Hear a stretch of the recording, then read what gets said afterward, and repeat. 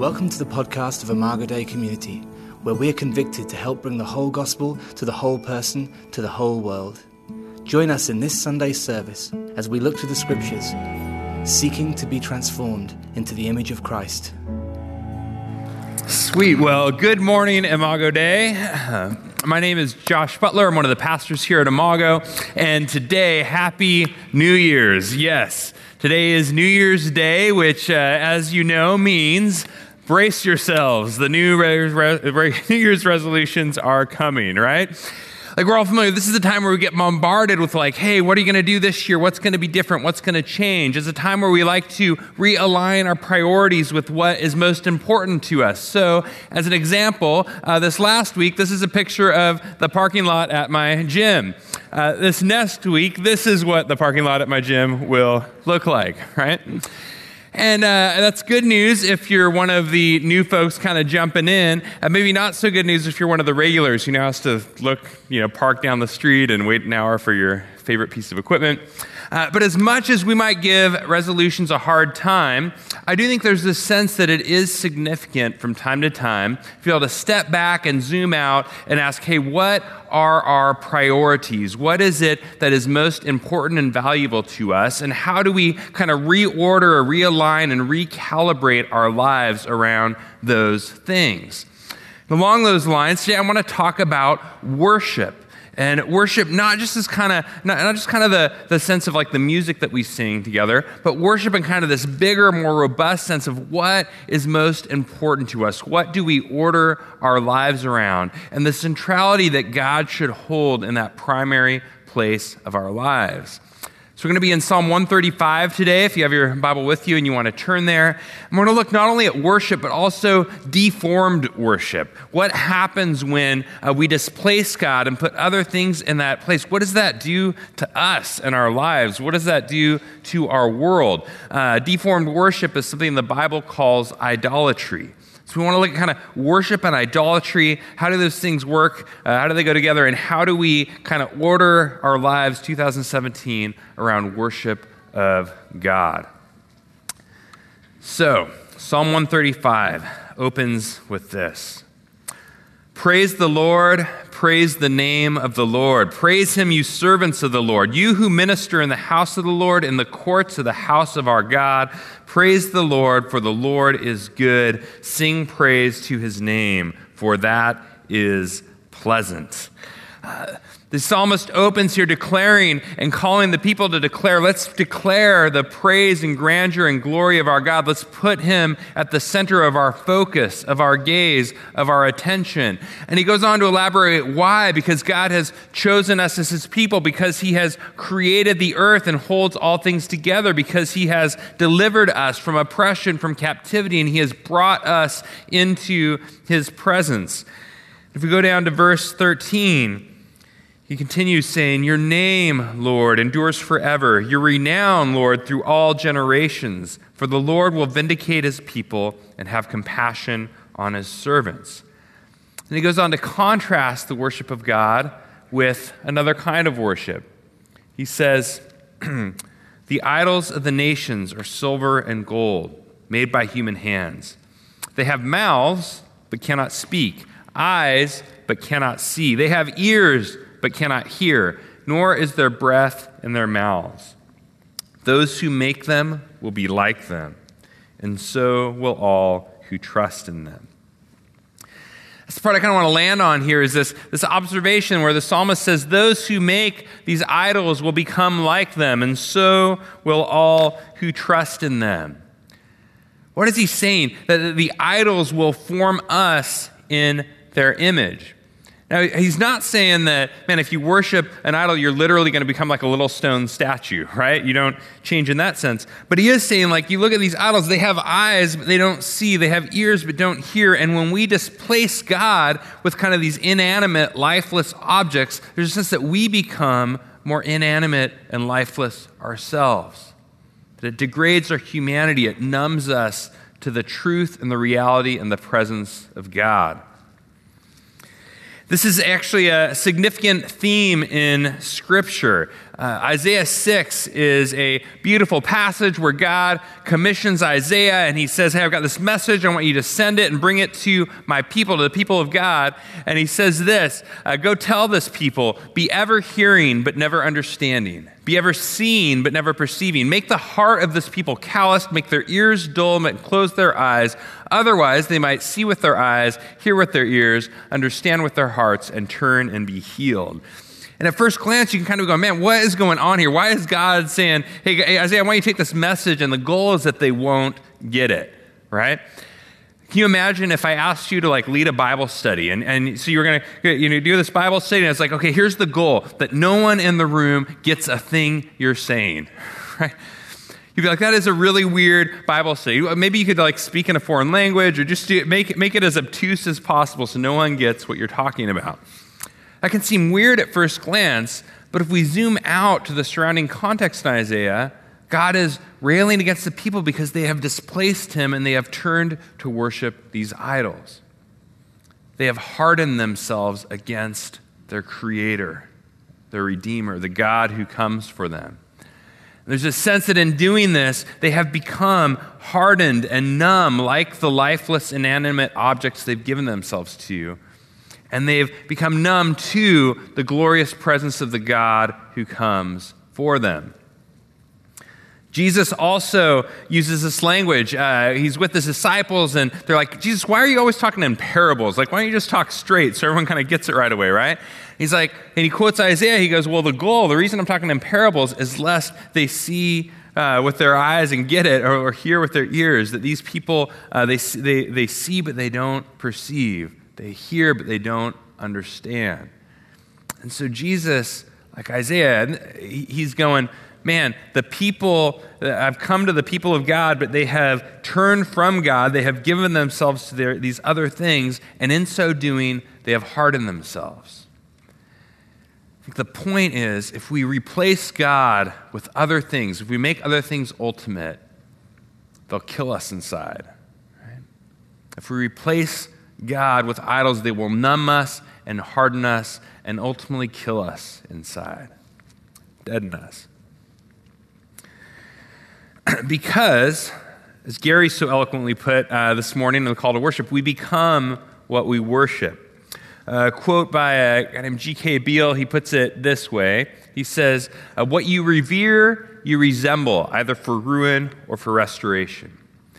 That which you revere, you come to resemble, either for ruin or for restoration. I think we see this from childhood on, right? We see it right out of the gate with kids. And so I've got, my two youngest boys are 3 and 2, and we've got this little toy kitchen in our kitchen, right? And so when Holly and I are cooking meals and we're preparing meals and stuff, and Torrin and Jake, they love to come up. They look up to us, and they revere us, I hope, and they see us, And they love to go to their little toy kitchen and pretend like they're cooking too. And they'll come and show it to me, and it's not enough for me to just go, oh, that's really great. They're like, no, we eat your food. You eat our food too, right? I want to make sure I down the whole thing. I'm like, oh, it's really good. It's really good. They revere us, and they come to resemble us. They take on our actions, our attitudes, our behaviors. Man, for Christmas, the best present I probably could have gotten them would be a broom, right? Because they just love, they see me sweeping up after dinner, and they want to go grab the broom from me, and no, me sweep. I'm like, no, well, okay, for a little while. And they want to do what they see their parents doing. They're always I love reading to them. They always want to read, even though they can't read yet, and they'll just make up words like, the pizza's delicious. There's no pizza in there, but that's the words we know, Dad, right? So there's a sense that what you revere, you resemble. You revere your parents, those who you look up to, you start to take on their actions and attitudes. And it doesn't end with childhood. You get older and get into, say, high school, and we tend to model ourselves or mimic our peers. And so it could be the fashion we wear. I might date myself here, but when I was in high school, I remember, it was Town and Country and Quicksilver. That's what all the cool kids were wearing. That's what I wanted to be wearing. That was, often with the music that we listened to. That's how I got into Mudhoney and Dinosaur Jr., if you're familiar with those there. That was what my peers were listening to. Or whether you're going to go into athletics or into arts, like we tend to resemble that which those we look up to and see around us are doing. What you revere, you resemble. That can be a good thing if your peers you revere are good in character and all, and it can be bad when not. The reality is that we're like mannequins, right? There's kind of the sense that like mannequins in a store, like that which we are surrounded by, we come to sort of clothe ourselves in. Or we're like mirrors, like that which we gaze upon, we begin to reflect. We become what we worship. One other example of this in Scripture, I think is kind of an interesting, funny one, is the term stiff-necked. You read that a couple times, like, man, God's like, you people, you're so stiff-necked. I was always like, what does that mean? Nobody insults people today by going, hey, you're so stiff-necked. There's no, like, yo mama jokes. Yo mama's so stiff-necked, right? It's not an insult we use today. But then went back and reading, and you see the context where it first appears is right after the golden calf incident, where God has just delivered his people out from slavery, and they, right out of the gate, they build this golden cow, and they start bowing down to it. And it's right after that, this is where God says, man, you, my people, have become so stiff-necked, you would not obey, and he starts to describe them like unruly cows, right? Says, you were let loose because Aaron had kind of let them go loose like these stray cattle. And that they had quickly turned aside from the way they were supposed to go and going their own way. And you can hear them kind of going, moo, moo, right? And he's like, they needed to be gathered together again and brought back into the gate so that Moses could lead the people where God told them to go. You see in context, like they had become like unruly cattle. They had become like what they worshipped. What does this mean for us today? That we become like what we worship. What does that mean for us today? Because we don't worship idols today, right? Like no one I know has like little stone statues that they bow down to, that kind of thing. Well, if we're going to get the connection to today, I think we first have to understand a bit about what was going on with idolatry. Why were the idols attractive? And first off, they were a means of access to things like sex and money and power. And so if you wanted to look for like sex and love or things of that nature, like you had the goddesses of like Aphrodite and Diana and Venus. Or with Mammon, there was, money, there was like the god of Mammon. Or with power, you had like Zeus and Jupiter and these others. And so there's a sense that you looked to these gods for provision and protection. And so there were gods for fertility, to make sure that the crops came in and that the harvest was good and there'd be an abundance of food. Gods for kind of victory in war, gods that were identified with your nation and kind of this nationalism, because our gods are stronger than your gods, and so we'll be able to beat you up, right? There's this that people would look to gods for provision and protection, and there was a sense that the presence of these gods was contained in the idol, right? It's there, they're really here, but they transcended and were bigger than and beyond the idol. And so worshiping this idol, bringing it gifts, doing things for it and all, was like giving you access to transcendence, trying to kind of channel this power for your own good. And so the idols were looked to for provision, for providence, for protection. And often these were good things, right? Like God has created many, they're good things, but they were displaced out from under the one true God, and were often associated with brutal practices. And I think when we get this picture in mind, we start to see this starts to get us a lot closer to today. Martin Luther has this quote I really like where he says, hey, whatever your heart clings to and relies upon, that is your God. Trust and faith of the heart alone make both God and idol. What Luther is saying is that which we order our heart towards, that's what we most love, what we most desire, what we most want, what we kind of trust in and revere and look to for our ultimate security, that's what we've kind of made our God. That's what can turn something good that God's made into an idol when we displace God with that thing and we ultimately look to it for our protection, our provision, and our security apart from God. So I was trying to think of, okay, well, which modern idol do I want to talk about today? How do we try and unpack this and get a close-up glimpse? And there are the usual go-tos. There are things like, sex and money and power. Those seem maybe a little more obvious. There are maybe sort of our cultural places of worship and idols, like the shopping mall and consumerism, or like the football and stadium arena or the concert arena, right? Or there are ways we can even idolize our kids or our family and place them over God. But I decided after thinking about the idol I want to talk about today is this, right?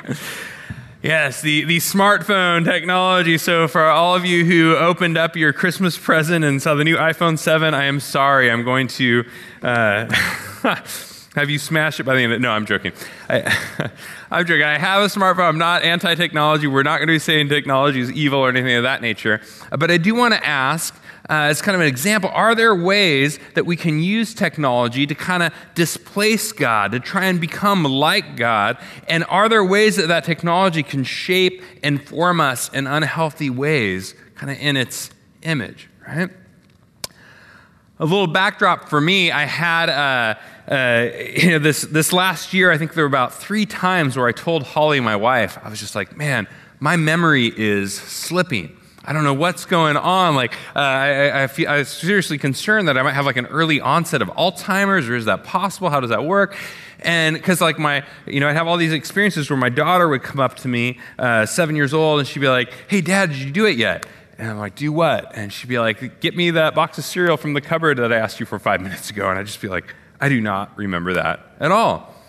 Or I'd be in a conversation with someone and they just told me their name a minute ago, and I'd just be scrambling trying to remember, what was their name again, And I found just common everyday things, my memory just slipping. I was like, what is going on?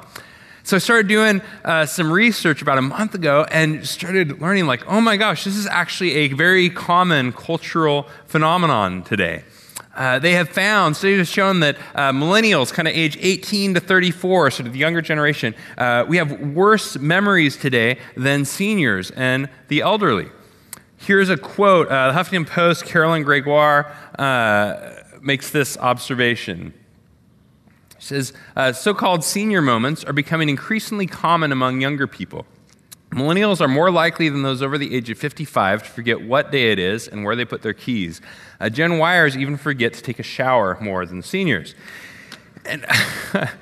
And why is this? Like what's sort of happening to our memory? Well, the studies to kind of understand it would say, first we have to kind of understand our short-term memory and our long-term memory, right? And the way they work. And so if you think of it like a thimble and a bathtub, like your short-term memory, this thimble, small little capacity, bathtub, your long-term memory has infinite, massive capacity, right?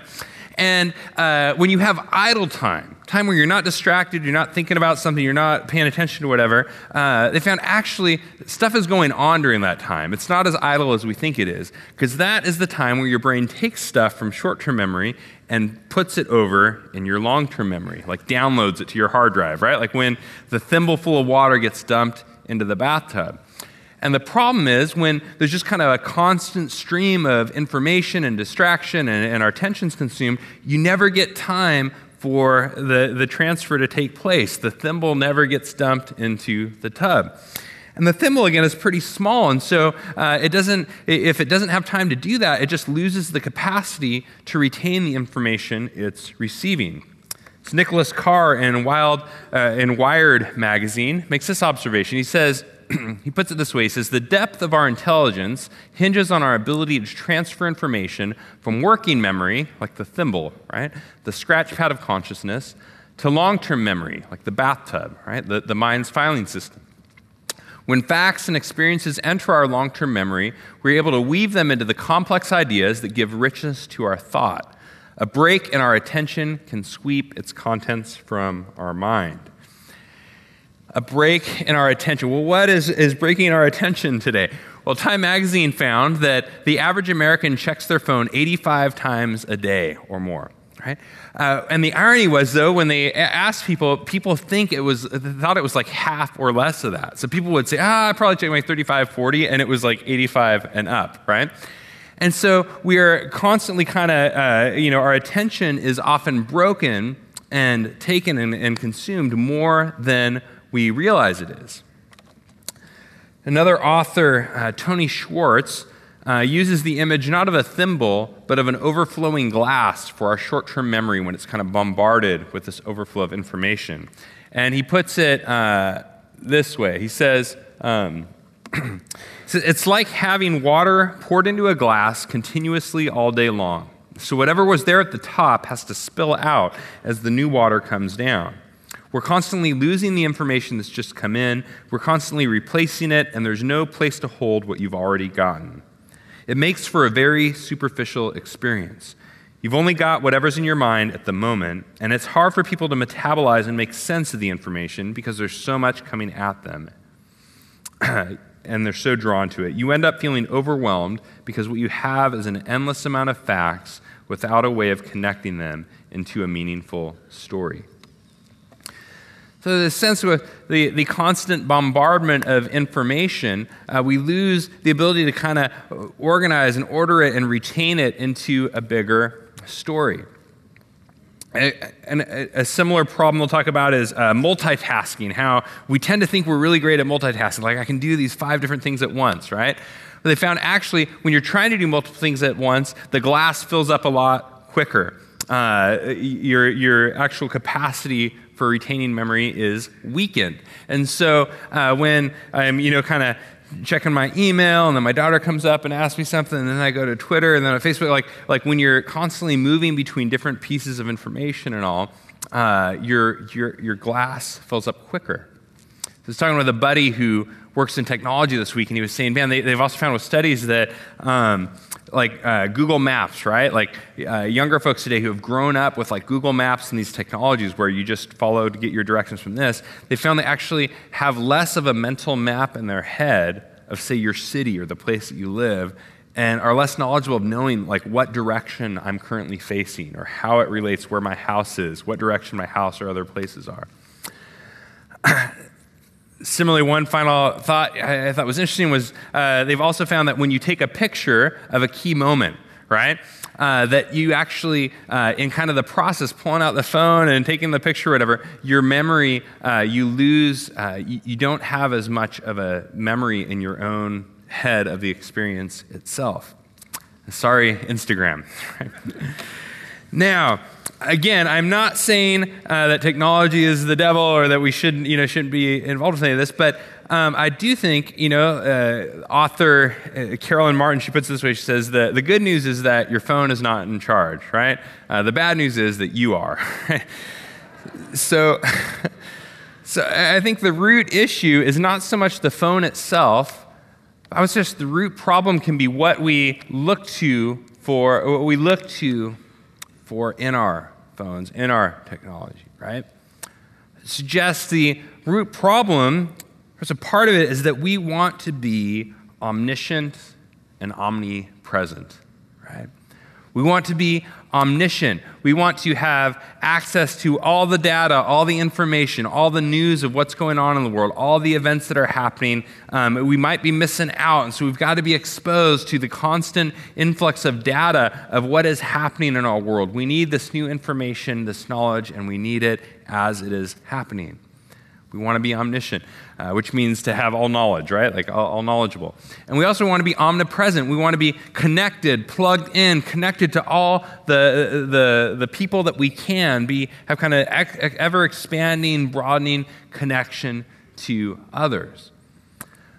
But the irony is, as we strive to become omniscient, it appears we actually become less knowledgeable. Right? We actually, our ability to retain knowledge and information is reduced. Could it be that our smartphones are making us dumber, right?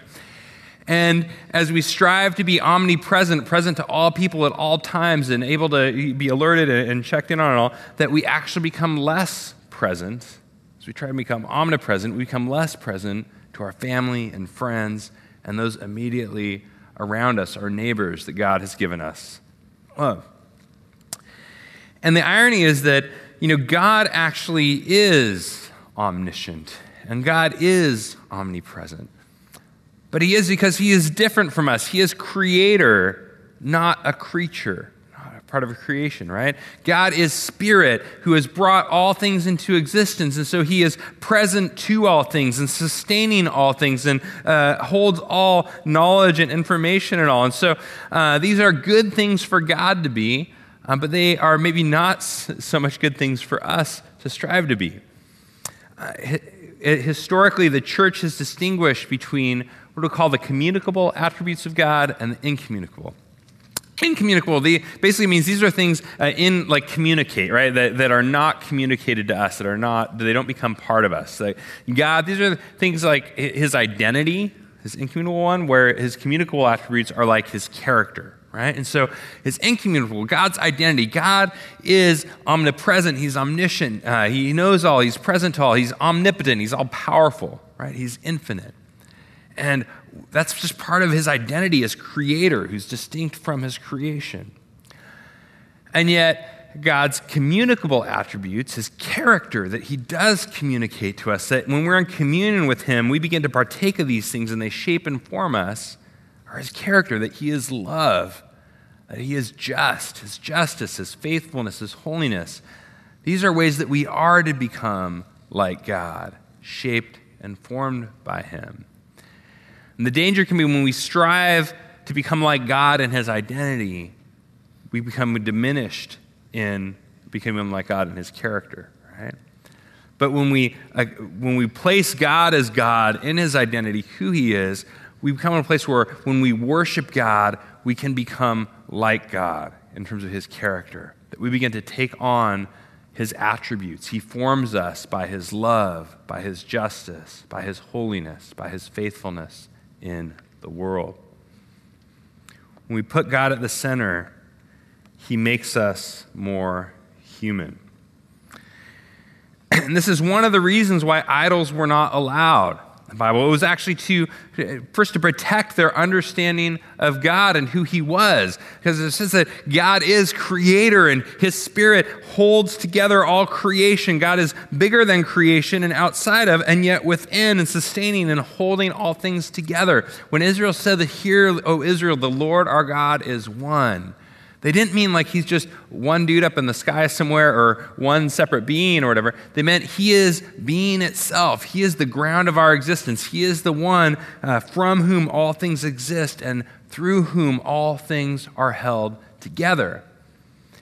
And when we minimize God or we displace God with something else, when we make that ultimate, we get a very constrained and restricted picture of who God is.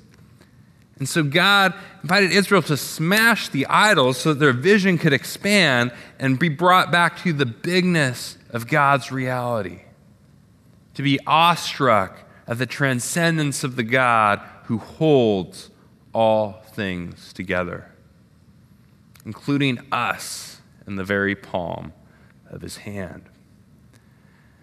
So one reason that we need to kind of smash the idols in our lives or put God back at the center is so that we can have our vision expanded to the bigness and greatness and grandeur of God, to be captivated again by his transcendence and his glory and the huge kind of massiveness of who he is for our world. The other reason is this. It's not only to protect our understanding of who God is, it's to protect our understanding of who we are. That God wants to make us more human. And when God is at the center, our humanity is restored. When we revere God Almighty, it helps restore and replenish and bring back the fullness of our humanity. So we kind of want to look here finally at maybe two ways that the idols make us less human and God makes us more human. First way that idols make us less human. One is, I think we lose touch through idolatry with the true nature of the story we live in. We lose touch with the story that we live in. To use technology again as an example, kind of our smartphones, John Huth is a Harvard physics professor, and he talks about how today, because of this bombardment of information, it all just becomes a random bombardment of random fragments of detail, often losing the overarching story or context that they fit in. He says this, he says, sadly, we often atomize knowledge into pieces that don't have a home in a larger conceptual framework. When this happens, we surrender meaning, like we lose touch with the meaning that data was intended to portray. He goes on and says, and it loses its personal value. He illustrates this what he calls the Baker-Baker paradox, that they've done these experiments where they have two groups of people, and they're each shown a picture of a guy, right? Same guy. And one group is told, this guy's name is Mr. Baker, and all these details about his life, right? Other group is told, this guy is a baker, like his occupation, right? And they go on, Later they come back, and the Mr. Baker folks cannot remember for the life of them what his name was, right?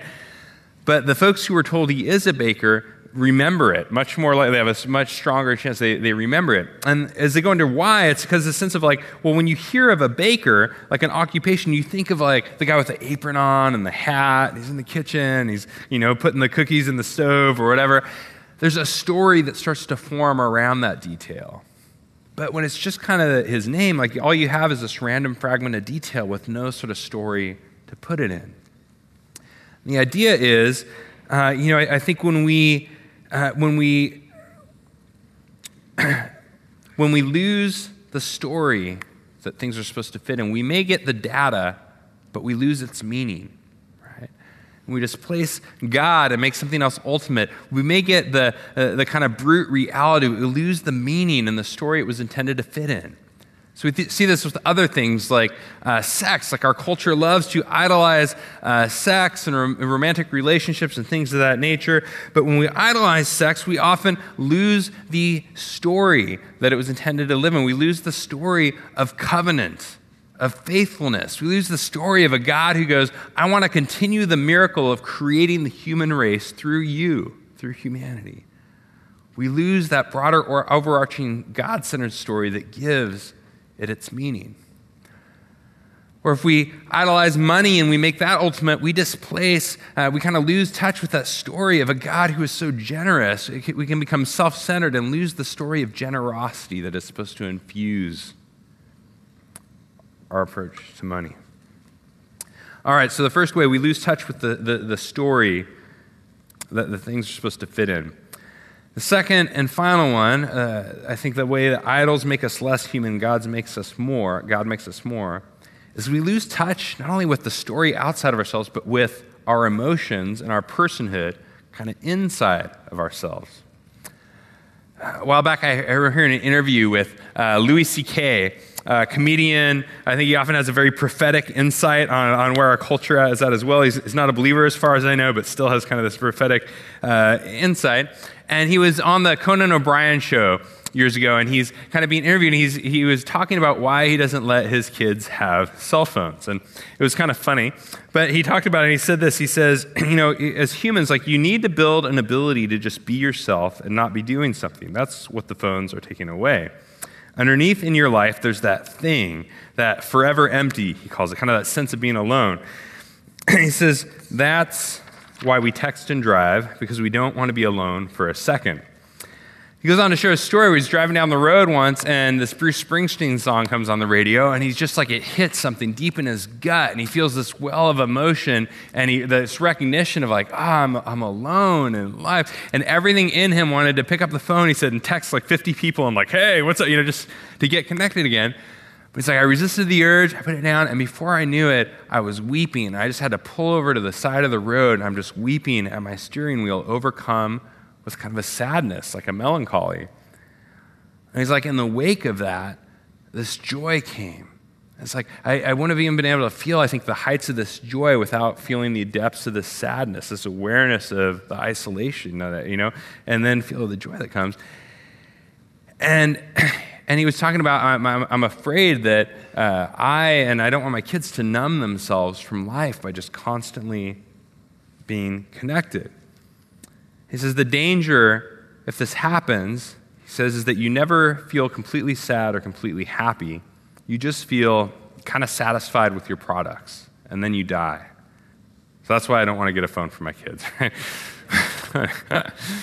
But there is a sense that the idols can numb us from our humanity, our emotions, our personhood that God has created and wired us for.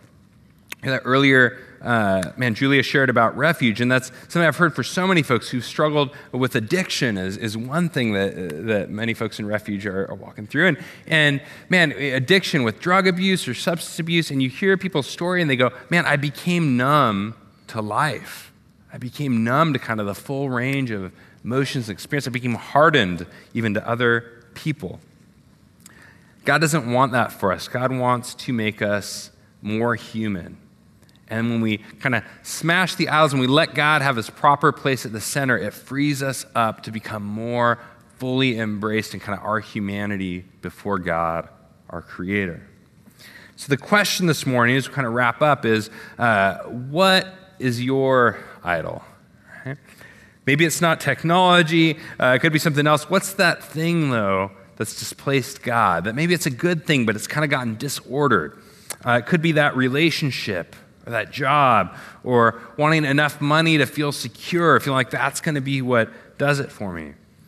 I think a good question to kind of assess and ask, going, what's that one thing where if this thing were gone, my life would no longer feel worth living? It could even be your own kids. Like, man, that's something I struggle with at times. Like, man, God, you can do anything, take anything, whatever, but just don't let anything bad happen to my kids. You know, like that's like the one, don't touch that, God, right? I think we have to be proactive and go, dude, what changes are we willing to make? As we look at entering this kind of new year, this new season, what changes? Because I think often the reason resolutions seem half-hearted and don't pan out is because we kind of think about it like, oh, it'd be nice if I did that. Maybe I'll take the initial step. We don't actually order our lives around that pursuit. So what does it look like to order our lives to kind of put the idols out, to put things back in their proper places and order our lives around God? I know for myself, I mentioned this, just, this technology thing, and I've got like 8-9 concrete steps, like a few simple, like turning off the notifications on my phone so I'm not constantly like reachable and constant stream of stuff coming at me, like not checking email in the morning. I don't know, I've got a set time where I'm like, okay, I'll do social media during this time of the day, but not just all day being distracted and all that, But concrete steps for whatever that thing is in your life. How do you order your life where things are put back into their proper place? So the invitation this morning is that God wants to make you more human. A closing thought here I love, we talked about Isaiah 6 earlier, where God comes into Isaiah and he gives us this message to his people. And as he comes, God has an angel come and it touches Isaiah's lips. And that's the moment he becomes God's messenger. And scholars believe this was modeled off of this ancient mouth-washing ceremony where when people made idols in the ancient Near East, they would bring them to the temple and they'd take them to the temple and then they'd wash their mouth. And when they washed their mouth, that was believed to be the time that the mouth was open and the presence of the deity, the God it represented, would come in and fill it, right?